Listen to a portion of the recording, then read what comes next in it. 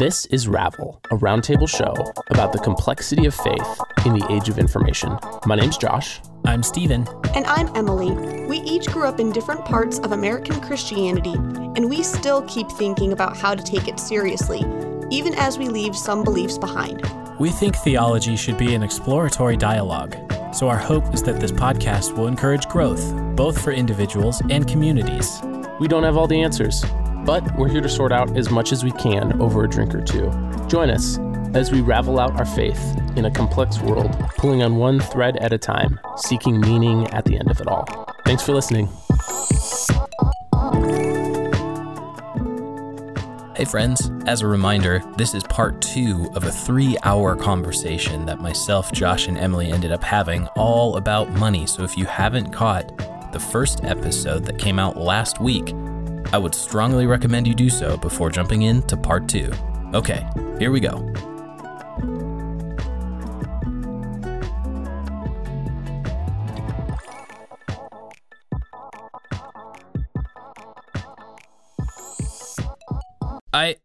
Okay, here's another thing that's rolling around in my head, because I've heard multiple people talk about this within the last couple weeks between TikTok and a couple podcasts I listen to.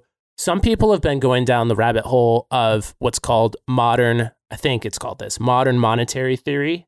Mm-hmm. Okay. I don't know a ton about it. I'm not an economist. I'm not an expert. But according to this economic theory, we no longer follow, our money is no longer tied to something physical. And also, the ramification is that our taxes are no longer going towards directly supporting the government, because the government can just spend what it wants to, because it can functionally make more money, and it's not tied to inflation anymore, because our money is no longer tied to something physical like the gold standard. Sure. I guess that's the ramifications of it. I'm not an expert, so I can't explain it much more than that. From what I understand, what I've heard now, third hand, and now you're hearing fourth hand. So nice. But what I understand is that people who ascribe to modern monetary theory, and I'm sure there's economists out there who do, they argue that the government functionally could just add more zeros to our bank account, and it would not decrease the value of our money, because our money is not tied to something physical. So I was thinking about that in terms of churches and stuff, and whether or not this is not an exact parallel. So forgive the long run around here, but okay. I was thinking about wow, what if we are what if we still have these old ideas about money and how our money works when it's not true at all anymore? For instance, if modern monetary theory is true, and we could just up people's bank accounts and give people enough money to survive on, and we actually have an old idea about money that's not true anymore, what if there's some sort of equivalent in church finances where we have an old idea about money that is not true anymore, but we're acting as if it is? For instance, I was trying to parse out in my mind if the idea of congregational support is an outdated idea anyway, regardless of whether you're a megachurch or not.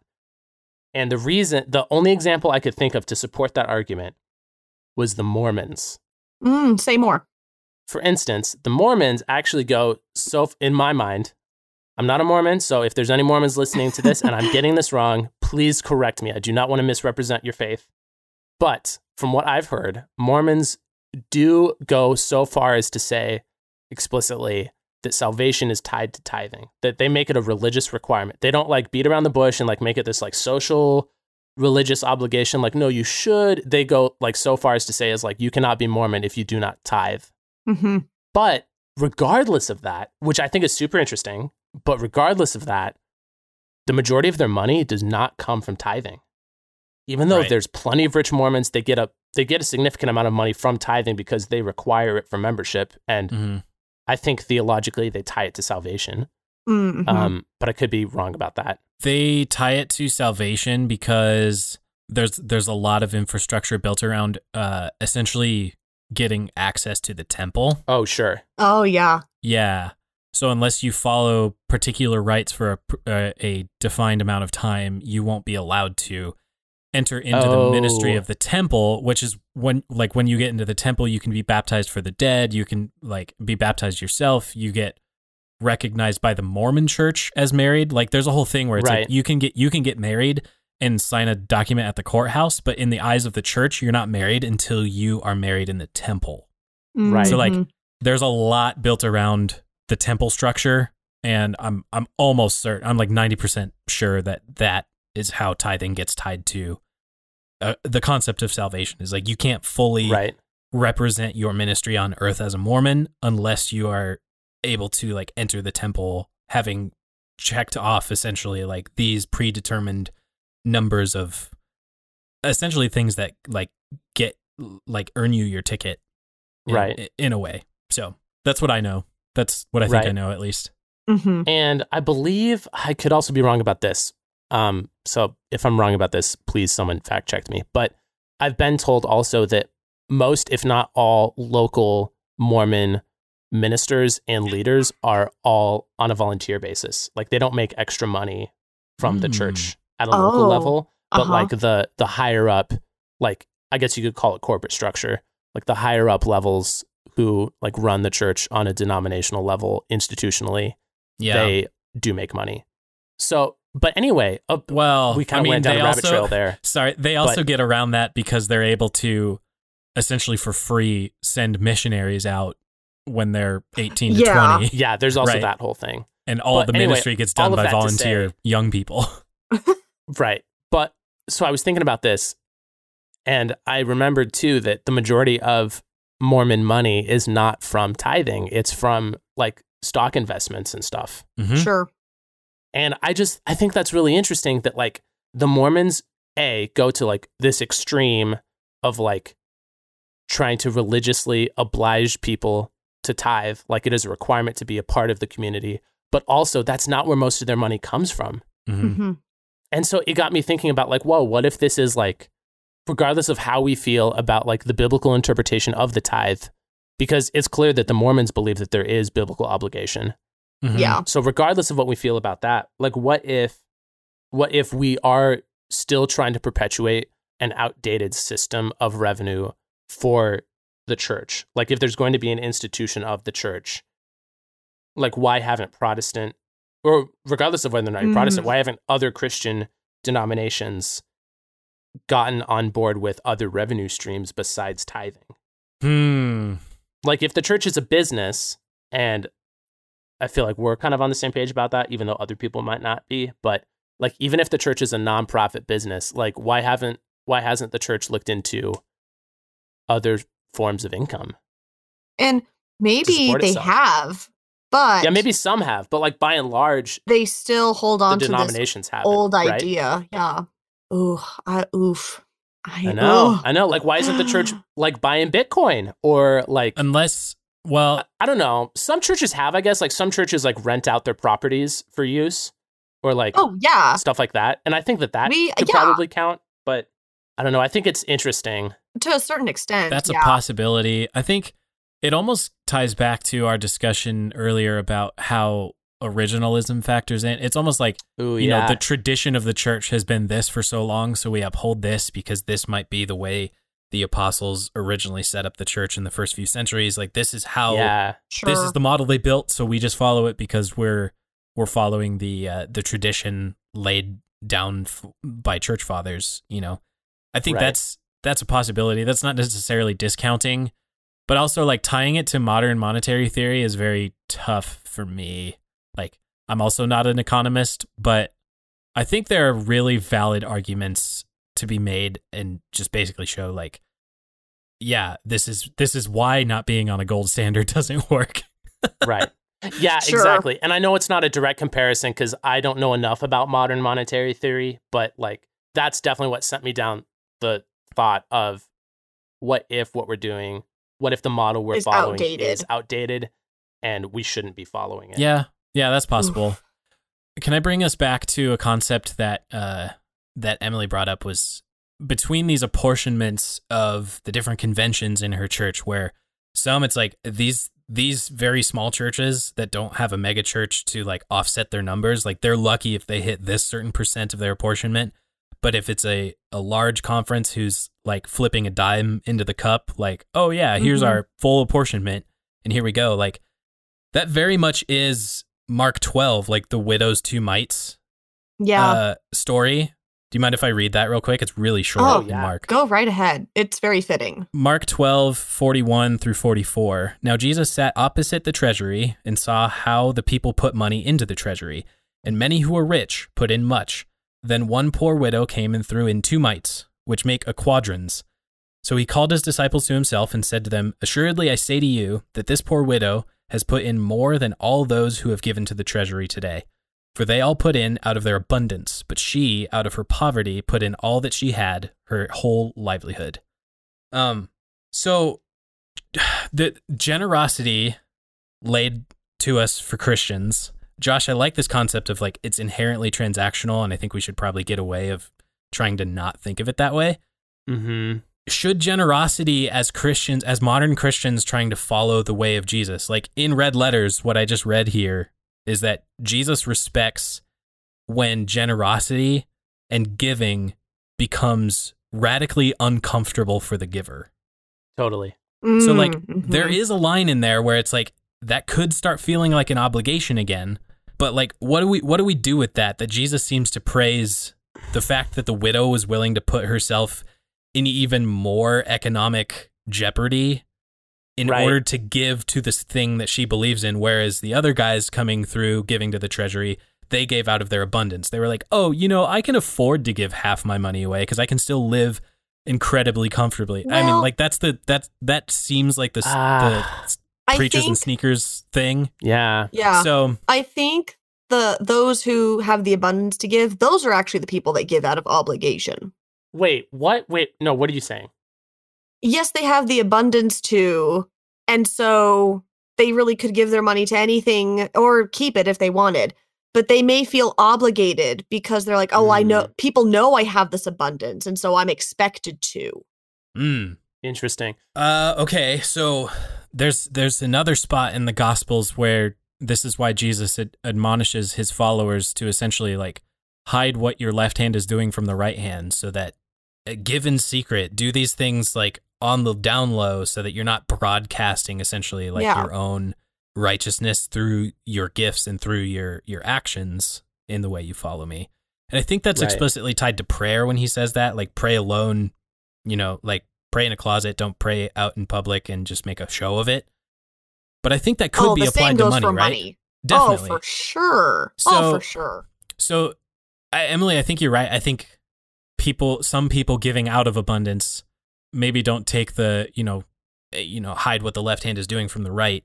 Maybe if they're not taking that, then giving out of abundance starts feeling like obligation. But like we can't say 0% of people in the world have an abundance and they don't give, to the point of the widow making herself uncomfortable either, right? Like the 2 mites for her, it's a proportion thing again, which, when it comes down to percentages and we're talking about tithing, like if a tithe is 10% and that doesn't make you uncomfortable, maybe the tithe needs to be adjusted in order to make you uncomfortable and yet still dance that line of being cheerfully giving into like being uncomfortable and having the faith that you will be supported anyway, right? Okay, well, I can see someone using that passage to critique what Emily and I were saying earlier. Like, I feel like what both of us were of the opinion of was that like someone should not be giving to the church if they cannot afford it.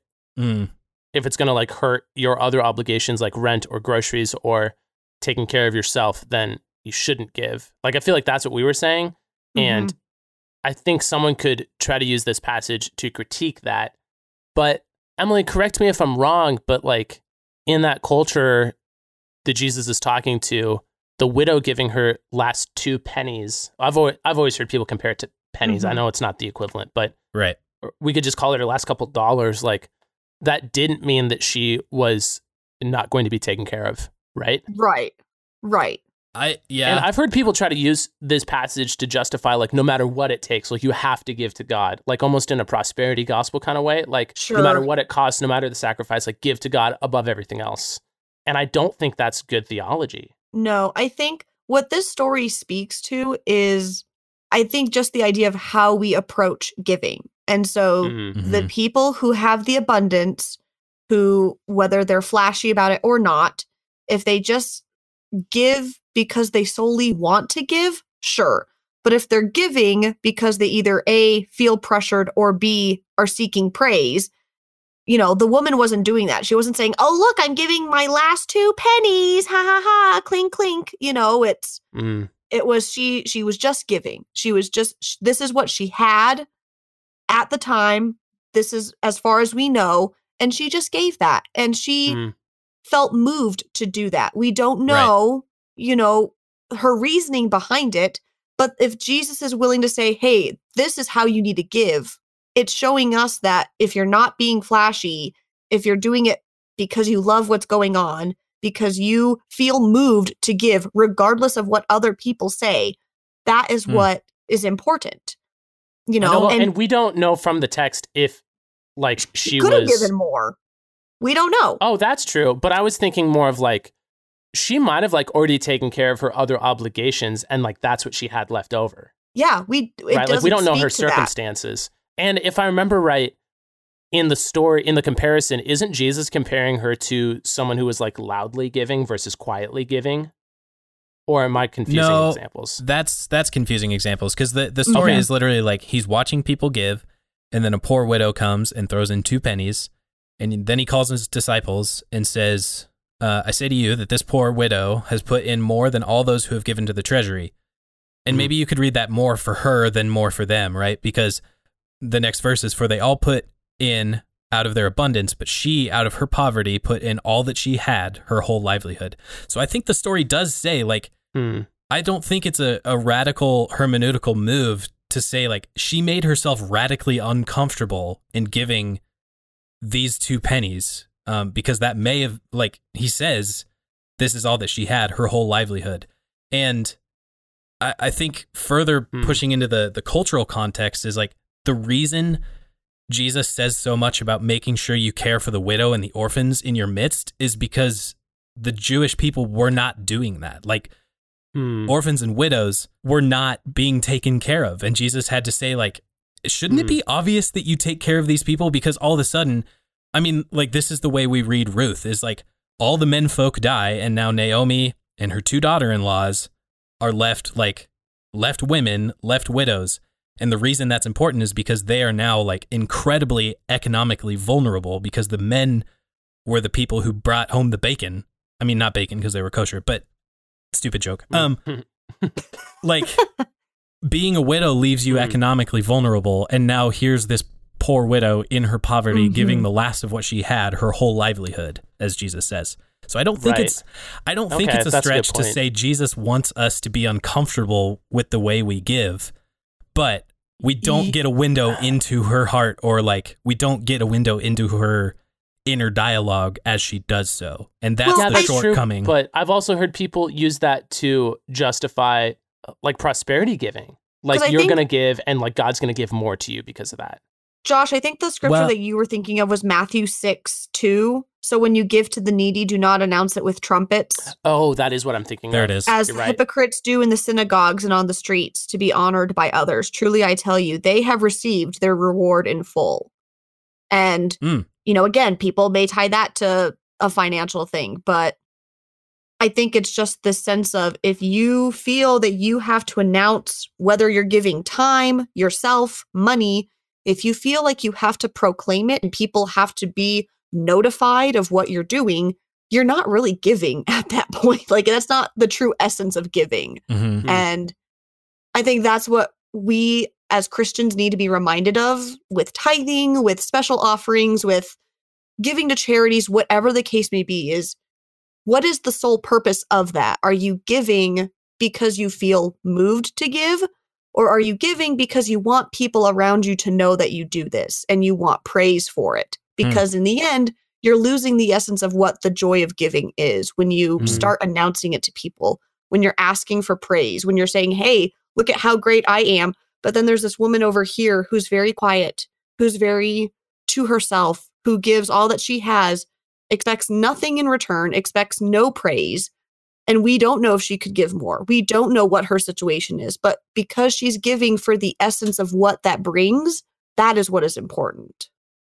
Sorry, I do want to come back though. Like, I do think we actually do know what her situation is. I do think because the text is telling us her situation is dire and she gave her whole livelihood, and she's at the very end. Like I'm sorry I keep drilling that home, but like I don't think it's a radical move that this text is telling us like giving should be uncomfortable in the way we're willing to support our communities. I agree, but I also think Jesus is not asking us to give until we have nothing. Like Jesus doesn't want us to live in without something. You know, this woman, I'm sure she has given all that she has, but she still has something to where she can continue her livelihood. Yeah, I think there's probably a lens here of like, we're trying to interpret this as individualistic capitalists. Like we live in a capitalistic structure. So like our whole way of living is built around like a yearly salary and living wage and like making sure we can pay things on a monthly basis and whatever like that. But that's not the culture they were living in. So I think that might be where we're coming to an impasse, is like we're not able to lift that part out of the story yet.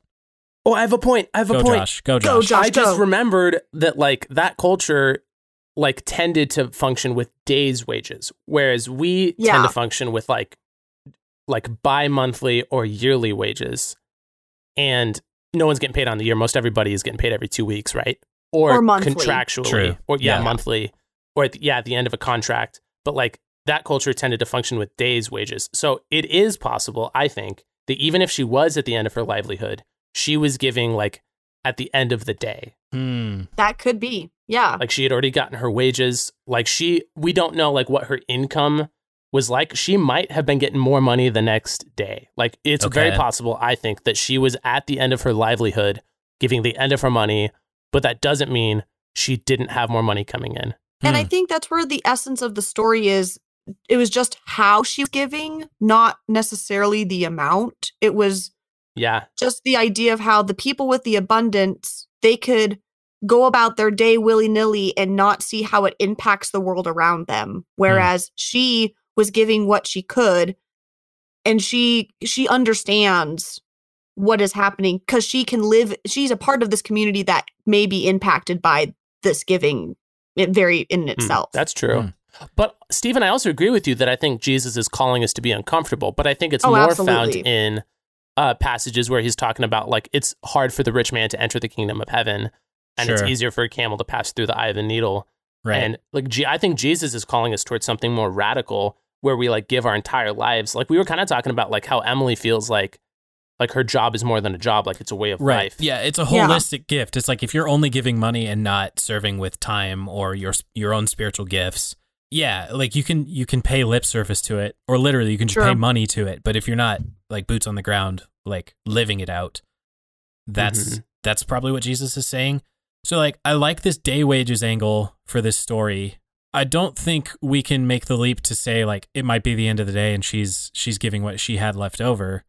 I also think that there's a pretty strong textual argument to say our Christian giving should be of the first fruits. Like this is what's laid for us, right, from Abel, but also like this is how the tithe is laid out in the Mosaic laws. Like you give of the top and the best, and the first fruits to support the goings on of the tabernacle and the temple and support the Levites, and then you live off the rest. But weren't the Pharisees doing that and Jesus critiqued them? Do we have a story for that? I mean, he critiques them a lot, but I'm not sure we have one where he's specifically saying that's you're not true. giving I guess I'm just kind of throwing that out there. I don't have a specific reference, so that's a good point. Because I think there's something compelling about the first fruits that seems to be an ideal, right? Like this is, we're told explicitly, like this is the reason why Abel's offering and like generous gift back to his creator and sustainer was acceptable when Cain's was not. Well, I've also heard people use the first fruits phrasing just like to justify tithing, and that like by doing that like kind of like quote unquote lets you off the hook for any more giving. Right, which is very much an FPU, like Dave Ramsey thing, is like you give 10% on the first day of the month and then you budget the rest and budget like an animal, right? Okay, so how is what you're saying different from that? I'm not sure it is, but I'm not sure he's wrong. Oh, okay. Maybe at the end of the day, what this just shows us, and I mean us as in like Christians as a whole, is money is something that we will never have completely figured out in the works of the church. You know what I mean? I think we could tear scripture apart for hours on end trying to come to a conclusion of how to make sense of the story of the widow giving her 2 cents. And really, I think when we focus so much on just the money element, we're losing sight. I mean, the money is important, but there's more to it than that. Right. And I think that's where the holistic element of scripture comes into play. And that's where cherry picking scripture and trying to, prove a point with certain passages can be harmful. And this is what is a prime example of that, is trying to tear apart something to make a point. I'm not saying that's what we're doing, but it can lead to that. And this is just a topic that churches are still trying to figure out how money works, y'all. Like, we do not have it. Right. We don't have it figured out. Well, that's why I think the widow's mite thing is so interesting, because like Stephen can see something in that. I can see something different in that. Prosperity teachers can use that for a completely different thing. Well, exactly. If we're only focusing on that one story, I'm not saying it can be really hard to just read between the lines. I'm not saying any one of these stories can't be weaponized, right? Like, any one of these can be weaponized for a person who is looking to make more money off of guilting people into giving toward like a divine cause. That's right. That happens. That would be naive of me to say that doesn't happen, right? Like Kenneth Copeland, like that guy, that guy does not need what he has. But I think if we're taking scripture seriously, like there's a ton of wrestling, and Emily, you're totally right. Like we're figuring it out. We're still trying to figure it out. Thousands and thousands of years later, since Abraham like laid out this pattern for us of like, oh, I'm giving out of generosity. But then it is transactional, like, and then it comes into like the culture you live in and that culture's philosophy around money. I think the other uncomfortable thing too is like, despite the fact that we live in the most wealthy of nations in the history of the world, money seems to be like a super awkwardly taboo topic for Americans. And that's hard to map on top of trying to figure out how a church should handle money as well. Yeah. Cause like, I think we can see in Paul's letters, like when he talks about the gifts being offered to him and the way churches are even sharing amongst themselves, like, hey, you saw that the Philippians needed help, so you sent them money or sent them resources and sent them food. That's what we're all called to do here. I love Emily. I think my greatest takeaway from this episode is the fact that when we're called to generosity as Christians, we're not called to like an amorphous concept of like, yeah, I'm supporting Africa or whatever. Like when you're called to tithe to a church is because you actually do want to see those lights continue to come on, and you're actually paying for the bread in which we celebrate Eucharist, and you're paying for Emily Reddinghouse to like have a living, live in a parsonage, raise a baby, and all the like our money, and get my butt up on Sunday morning. Our money gets a lot, like once you can put flesh and blood on it, like knowing you're supporting Emily doing her pastoral work, the flesh and blood element of like our generosity, I think is probably what the most important thing scripture is trying to lay out for us. Like support the people around you, like be willing to give of your time and your money to make sure that they do pay rent and that they do have water and they do have like a roof in a Montana sub-zero winter. Right. I would also add it's knowing that you're going to give and you may or may not fully see that blossom, but to know that it will.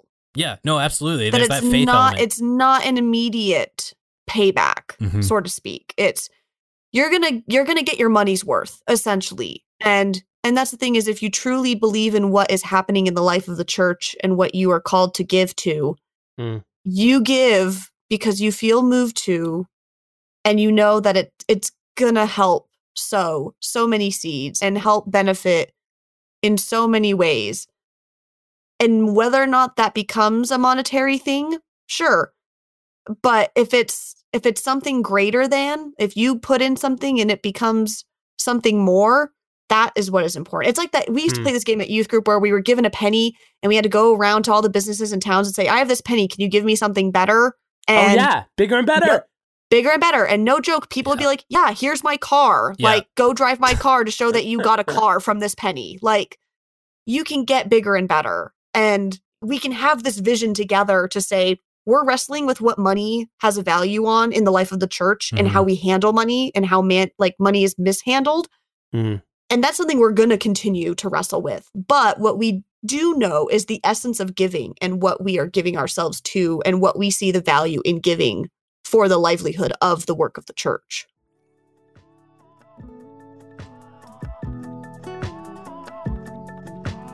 If you like what you're hearing, the best way to tell us about it would be on Apple Podcasts, where you can leave us a 5-star rating and a review, which helps others find the show. If you'd like to leave us a longer message, our email address is theravelpod@gmail.com. If you find this conversation valuable, please tell a friend about the show in person, with a text, or by sharing about the show on social media. You can join us on Instagram and Twitter @RavelPod. Thank you to Louis Zong for the use of our theme music in full color off his album Here. Find his work on Spotify and Bandcamp. And remember to subscribe to Ravel so that you never miss a new episode. Thanks for listening.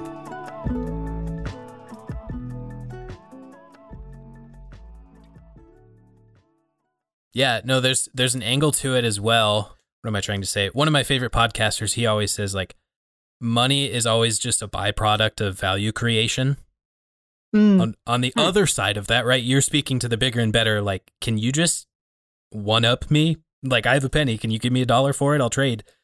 And no one has a reason to do that. But on the other side of things, and I think probably speaking more to Josh's philosophy of generosity being tied to transactionalism, and that's not a bad thing, is like money created is a byproduct of value creation. Like, and this is essentially what churches, it almost feels like what churches are asking for. Like, are we providing enough value to you in the way, you know, our religious structures support you as a member of our congregation? Like, can you think of all the relationships you wouldn't have had you not come to church? Like, there's all sorts of value. I don't think that's what churches are asking for. I see what you're saying, but I think the more important ask is that the church is trying to do community work and impact people's lives, not just give value to you on a Sunday morning. Like, I think they're making a bigger ask than just like, are we providing you valuable content?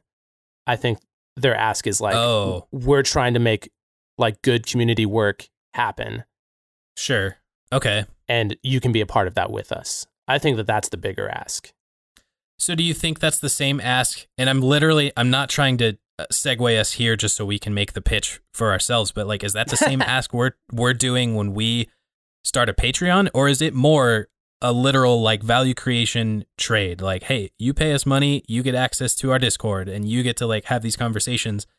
Because like, we are situating ourselves in a very weird, blurry line between like, are we a ministry or are we just a business and we like to talk on the internet in public? Are we in the religious business? Yeah, exactly. Yeah. I think I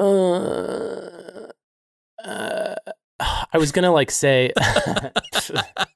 yeah, it's a hard one. I think we're a little bit closer to the Levites being supported by Israel.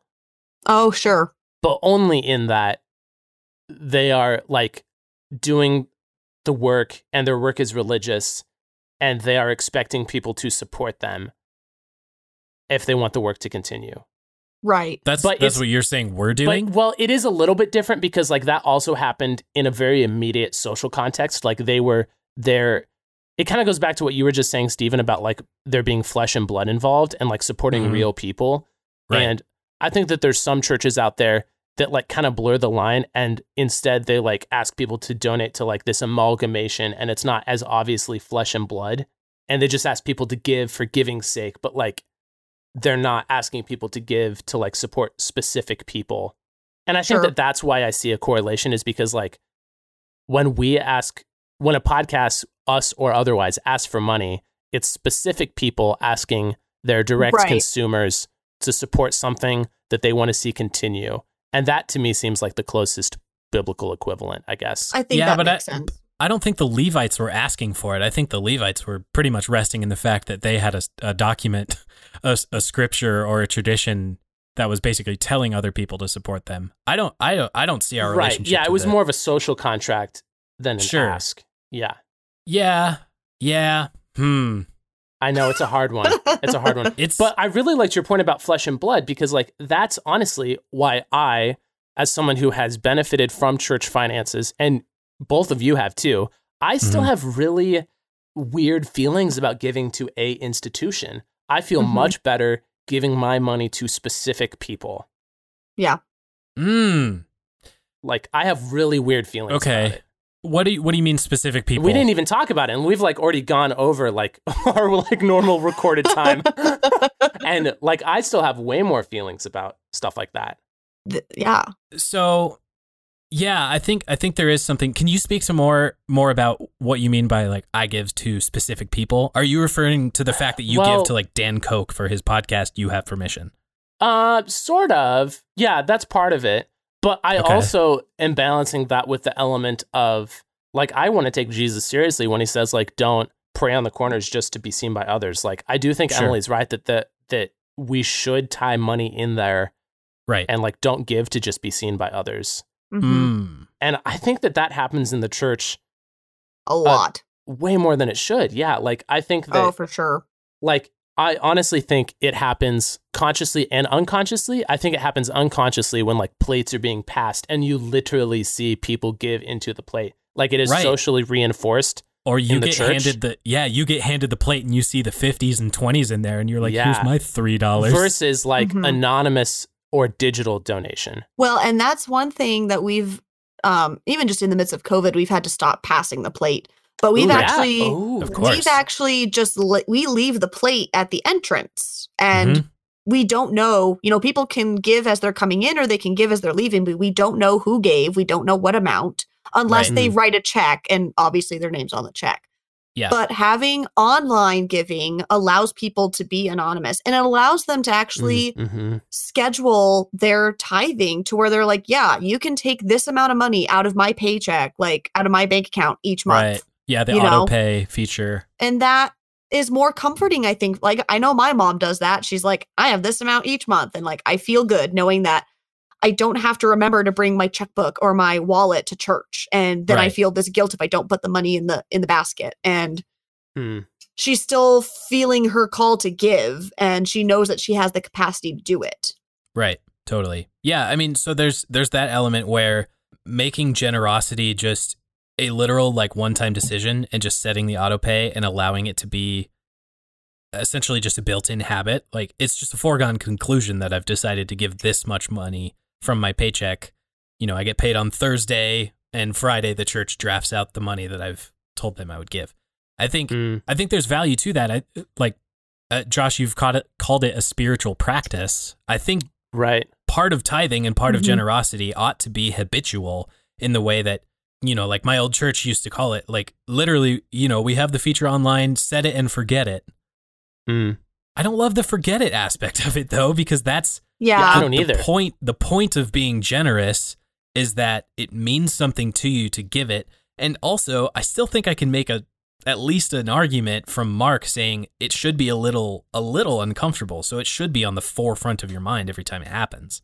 Yeah, I do think it should at the very least be mindful, if not intentional. Like you should feel the cost of it. Not that it should like put you back. Like you shouldn't go like I don't think anyone thinks you should go into debt to be generous. Like Dave Ramsey doesn't think that. Definitely not. Right.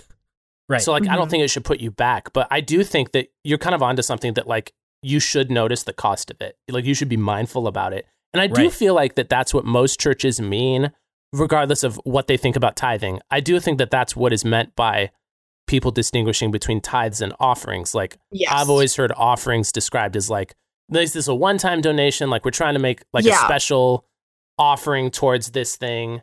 Yeah. Versus like the tithe is meant to be recurring. And I think that that's the idea of generosity that I do really like, is that there is a special like spiritual practice in repetitive generosity, regardless of what you think about what tithing means. And that tithing or offerings actually should be routine, but not in the sense that you become numb to it. That idea of, set and forget. I agree. You shouldn't forget it. You should mindfully and intentionally remember each week, each month, whatever it is that you set yourself to do it. Have it be routine, have it be habitual for you, but not in the sense of where it just becomes numb and you lose sight of what the importance. That's why I tell my parishioners, like, hey, many of you may have this sense of coming to church on Sundays because it's routine. It may not always be because you get something spiritual from it. It may be because that's what you grew up doing as a kid. You went to church, whether or not you wanted to go. Your butt was in the pew. And so this was deeply ingrained into who you are to attend church on Sundays. It can't be numb. It can't be this just mundane, everything you do, just it's erased from the forefront of your mind. No, it has to be in the forefront of your mind. It has to be an intentional space and an intentional time where you say, yep, this is my routine. I'm going to church, but this is why I'm going to church. The same should be for giving. This is why I'm giving, not just, yep, time to give. No, it's, time to give, but this is why I'm giving. Which is why Josh's word mindful is absolutely the right word there, right? Like there's an intention behind it, even though it happens every week or every two paychecks or, right? There's always the intention that should be at the forefront of your mind when you enter into that space. But that's why I think it is a little bit different. Kind of going back to what you said earlier, Stephen, about is the church just making the same ask that podcasts like us make when they start a Patreon? Sure. Are they just doing the same like value creation, like give to this because you're getting value out of it? Ask. I do think that that's the difference there, is that like when you are routinely like attending the same space or being part of the same community, like I think that that's different than just like setting and forgetting it. So sure. So what do you think though? Because for me, it is a mindful thing to give to the Patreons I give to, like Dan Koch or the Bad Christian podcast, whatever. Sure. It is mindful. Like I know when it's coming out of my paycheck, I see the charge go through, and I also get a ton of value out of their extra episodes and the chance to be part of their paywall communities, like the Discord servers or the Facebook groups or whatever. I get a tremendous amount of value out of that. But so this is something that we're going to have to have. I don't know if we need a stance on it. I don't think stance is the right word. But what happens when we get the first person giving us a comment saying, "I'm so glad Ravel exists. You're my tithe."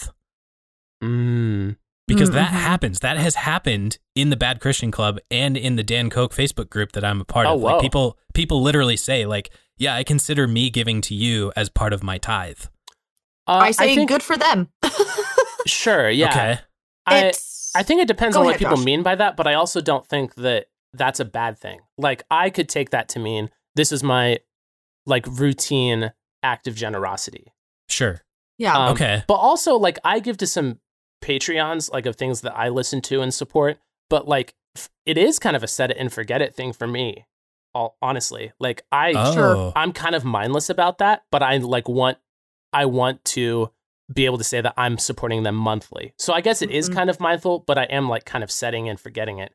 But there are other things that I like give to routinely that, to be honest, I prefer to be quiet about. Like I don't feel comfortable voicing it. And to be honest, I have very few friends who know about it. Oh, sure. Because like I want to take seriously, like Jesus says, like don't give to be seen by others. I want to spiritually act, and I want to spiritually experience what it is like to give generously without doing it for the sake of being known to be giving. And that's kind of hard to wrestle with, honestly. Emily, did you have something else you were going to say? Well, I was just going to say, if these are things that are for the betterment of the community or extending the work of God in new and wholesome ways, then if they consider it to be a tithe, then they're moved to give, and I'm not gonna tell them to not use that vocabulary. If they so feel moved to do so, then I'm so curious. Then that's being done. Like good for them. Yeah, exactly. I'm so curious by that though, because like you are the person who directly benefits from people tithing to a church organization. Partially. But again, yes.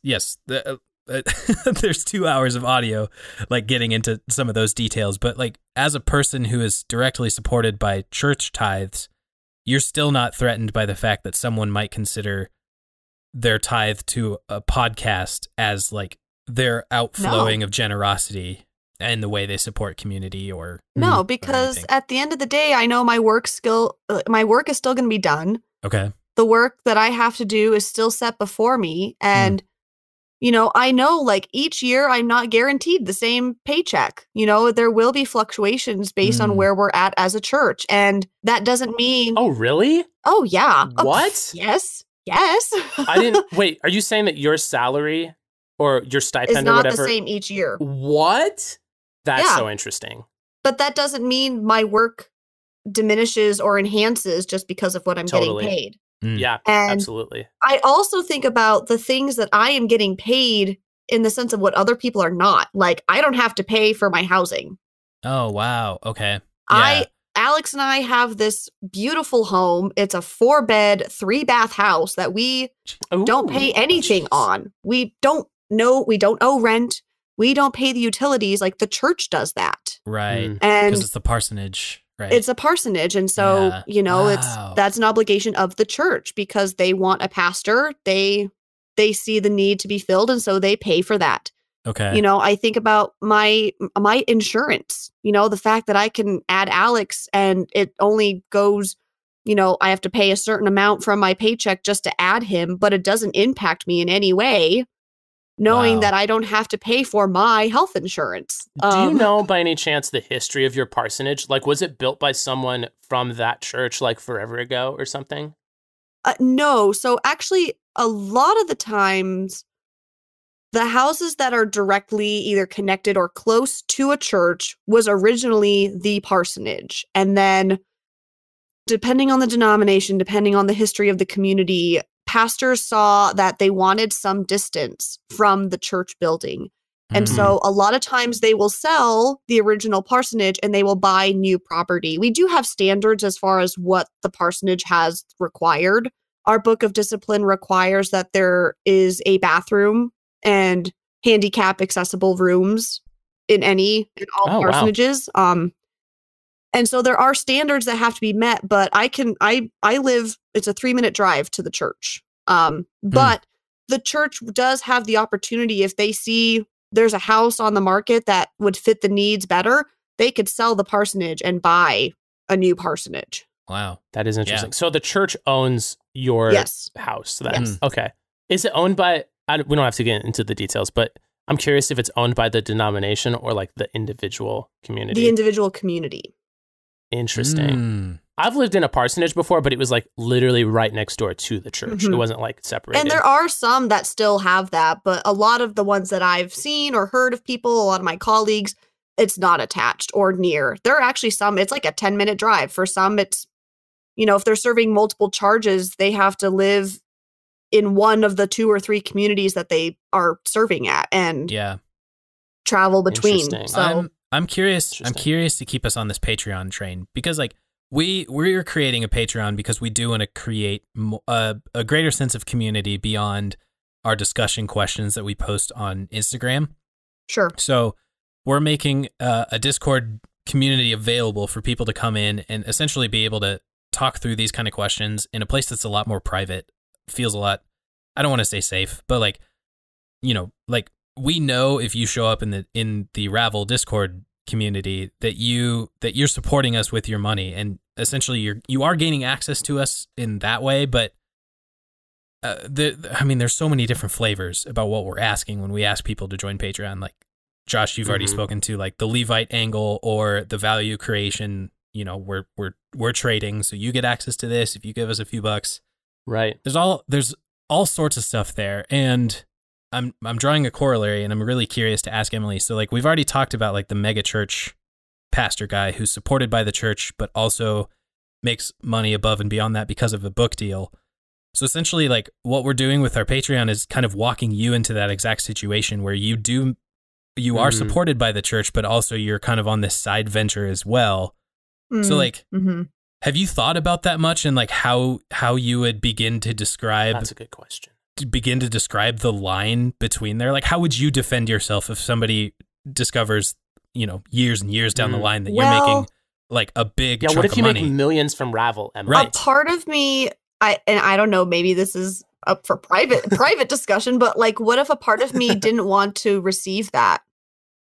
Okay. No, that's a good Wow. point. Like, what if I... Yeah, because like to date, we haven't made any. Yeah, so like, No. what if I wanted it just to go between the two of you? Oh. You know what I mean? Because Yeah, that's a good I'll point. I'll tell you why. Because while the monetary value would be helpful and is something, you know, I'm contributing to a service of some sort. Mhm. But again, I'm looking at this as this is feeding me spiritually. This is something that I look Right. forward to. This is something that's helping me with my ordination and helping me as a pastor. So I actually like I don't know if I want to like make money. Well, you off know of what, it. Emily? What if we make it into like an Abram McKizzledeck situation and we just like cut you a bit, whatever we make anyway, and it's like, you know, you do whatever with it that you want to. And if that's the case, then I'm gonna give it directly to my church. Sweet. Well, You know, I think there that's a good are- question though, Stephen. there are That's good interesting. works that I see what this is doing, and I don't feel the need to reap in that way, if that makes sense. Because I'm reaping in Totally. different ways. Is that Does is that there just a- like crush your dreams, Stephen? No, but I'm curious if there's a sense of guilt driving that sentiment, or it's a sense of Absolutely generosity. not. No guilt behind it whatsoever. Because it would be really easy to hear you say that and be like, oh wow, like how has this not come up yet as we designed this Patreon experience?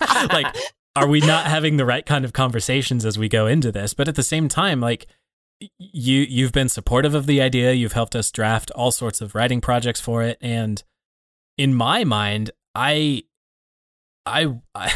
almost want you to see your portion of it just as, again, as a reflection. Like my philosophy around money here is like, it's a neutral tool.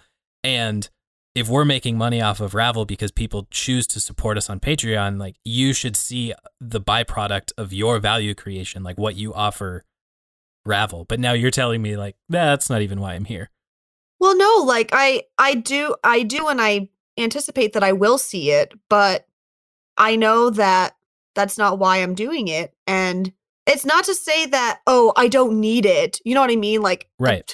a little bit of spare change goes a long way, y'all. Absolutely. Totally.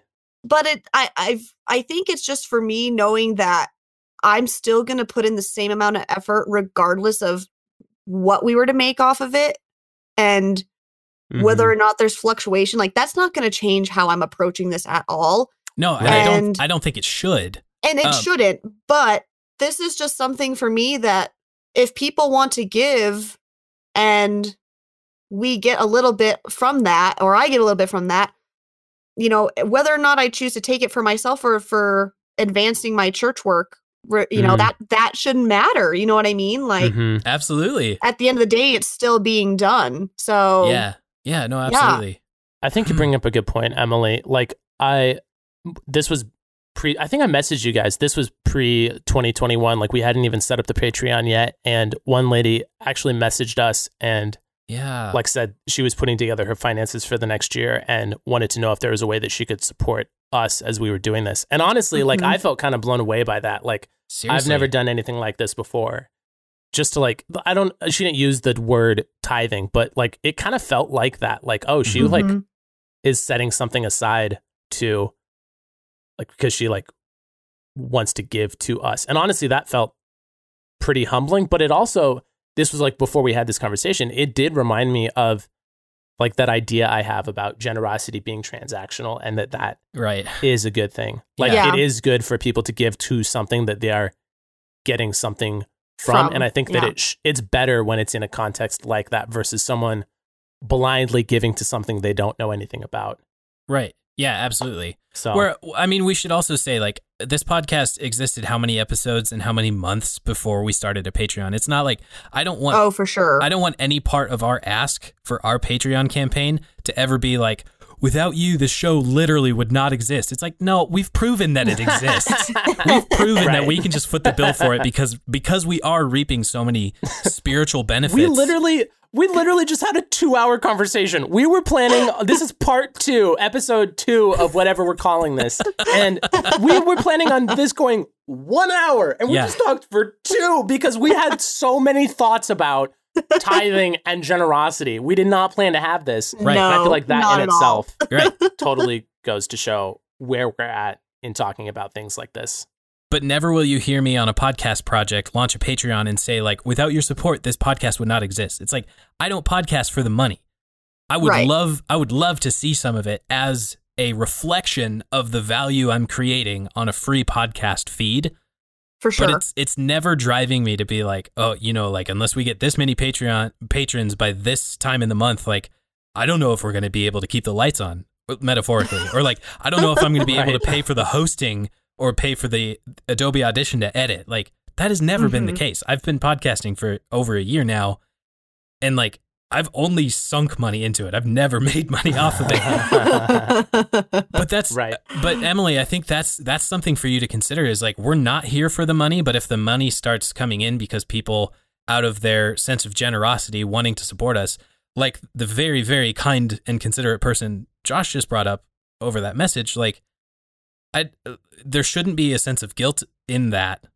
And maybe this should be an offline conversation for us to figure out how we handle this going forward. But like, yeah, no, I actually really admire the fact that you can just be like, yeah, I'm not here for that. So like, you guys divide Well, it that's the among thing is yourself, or, like, I don't have know. guilt. You know, this is just my approach. You know, pastors typically have fees for funerals, for weddings, for baptisms, things like that. I do not. My personal philosophy is wow, that is a gift that I get to be a part of this moment in your life. Like, you probably know Cade Bowman, Stephen, obviously. Yep. He and his wonderful wife, Abigail, they were my first wedding back in August. And I remember the day of, like, literally hours before, her mom came down and was like, okay, so like, what's your fee? And she like had her checkbook open. I was like, nothing. And she looked at me and she's like, you're funny. And I was like, no, really. And she looked at me with this shock and she's like, you don't want anything? I was like, no. I was like, I have known Cade since he was 2. I have known Cade his whole life. This is something, when he asked me to officiate his wedding, I was moved to tears. Right. This is my gift to them, that I get to be a part of this moment in their life. right. I don't need a dollar value on that. This is so much more than anything I could ever value. She literally was crying at that thought. And she was like, I can't not pay you. And I was like, yes, you can, because this is my gift. Like, please do not give me any money. And I remember after the wedding was over, she came over and she gave me this bag and it was full of all this liquor and chocolate. And she was like, you won't take money, so take this. And I was like, you know what? If you want to give me extra liquor and alcohol and chocolate, Wow. I'll gladly take it. That's But funny. I just don't see how I can charge people for a sacrament. I just... That's the next episode, I think. There's a difference between... That's a good line. Like, the church has a fee for people who use the building, sure, but that's separate than my fee. There's a difference there. So they pay the church to use their building, to use their equipment, to use the reception hall, whatever, but I won't take money for that. So, like, this is a service for me. This is my gift. I don't want to receive, if people want to pay, I'm not going to tell them, well, don't pay, but I want you to, like, I want to see the work through you, because this is my gift. I'm able to share in my theology and have these conversations and hear other people. That's payment for me, because that's how I'm living. Like, this is what I am called to do. So, Josh, I think what we just learned is that Emily is a very bad capitalist. But neither was Jesus, though. So, like, she's got that on us. Yes. Take that. That's really funny. Oh my gosh, there's so much there, Well, Emily. I mean, like, I could see someone making the critique that, like, when you refuse money, it, like, incurs a greater social reciprocity. So, of course, she, like, wanted to give you a gift and, like, but I don't think you were just, like, making a ruse. No, absolutely. I had no idea. I think that you can be completely genuine in refusing money and still be accepting of a gift when it's given. Like, I think that's completely warranted. And I also don't think, if you're listening to this and you've made it all the way through to the end of this second episode in our first series on financial peace, because we're trying to make you like get rid of all your debt or something. I don't know. But Right. like if you've made it to the end of this, first of all, thank you, because wow, that was a long conversation. This is a but lot. secondly, I hope no one is listening to this and thinking that this is just like an elaborate ruse to get Patreon supporters because like right. we haven't even had a single person support us. Like we're not, I hope it doesn't seem like we're fishing for people's pockets, but like obviously we're a podcast now that has a Patreon, and if you go support us, we will be very thankful, but also don't feel pressured. Like don't feel pressured to give to us just because we're asking. Like we are not a church that you tithe to and that you're required to give to support to continue. Like I hope it's obvious that like we're going to do this thing whether we it becomes our day job or not. Like we all have different means of income. Like we don't need to be supported. So I hope it doesn't seem like a ruse just to get people to sign on to Patreon. Do you think it adds, I'm really not intending to add a layer of complexity, but I think it would be important to mention at this point, like in our talks about our patrons, we want to build in like a charity giving aspect to even the money we see come through Ravel. Right. We want to build in a system where we're forwarding, like paying that forward and also giving it on to organizations we believe in. And that's something we haven't made official among the three of us, but honestly, I kind of like the idea of leaving it open and waiting for people to join Ravel, and then we can collect suggestions and like, what do we as a Ravel community believe in? Oh yeah. Here are some options. Here are some ideas we've already talked about, but like, where would you like to see some of the generosity as an organization go beyond? Mm. Oh yeah. And again, I like that idea. I don't think that adds a layer of like, hey, join Ravel because we're also going to be doing charity work. Like that's not how I want to signal that. But it is important to us that we also kind of forward on that generosity as shown in, Melchizedek and Abram's story. So, God, my gosh, guys, there's so many things here. There is. So, but honestly, Emily, you brought up a really good point earlier that like 2,000 years later, the church and Christians like we're still figuring it out. A, struggle with money, and B, have not figured out exactly how to use it. And for C, sure. I think you're absolutely right, Stephen, that like it's so obvious that money is just a tool and a conduit that we like interact with and through and have used to fund lots of great things, and also have used it to harm people, and that discussions like this that are 2 hours long can't even like solve it. Like we can talk all we want about what we think the Bible says about money, but like at the end of the day, there is not a clear-cut answer about how the church and Christ followers are to use it. Yeah, for sure. It's hard. It's very hard to build a dogma out of so many texts that seem that are just left nebulous enough. Yeah. And this is why it's a complicated topic, but we're so glad that if you're listening to this, you've made it all the way. Woofta. You've done it. Plus, as someone who wants to take Jesus seriously and wants to be generous, I really appreciate you two talking about this for so long, because I think this is something that's really important to me. Thank you. Love it. Well, I don't think we need to belabor the point that we have a Patreon that exists. So check it out. Oh, we do? Do we have a Patreon? Check it out. This is the first time hearing about it. Oh my gosh. What? Patreon.com/RavelPod is the place to go. See what this community could offer for you, or just out of the generosity of your heart, or however churches say that, whatever. Emily, would you benedict us out of this roller coaster of a conversation? Whether you tithe your money, your time, yourselves, think of the woman in Zimbabwe when they were passing around the offering plate, and instead of putting in money, she stood inside of it. Just think of the ways that you can help the betterment of God's work in the world. Your offering is what you make of it. And just know that you will see the sowing and the reaping of this work. And it's for God's glory. And we're raveling this together. This crazy topic. We're in this together. Amen. Amen.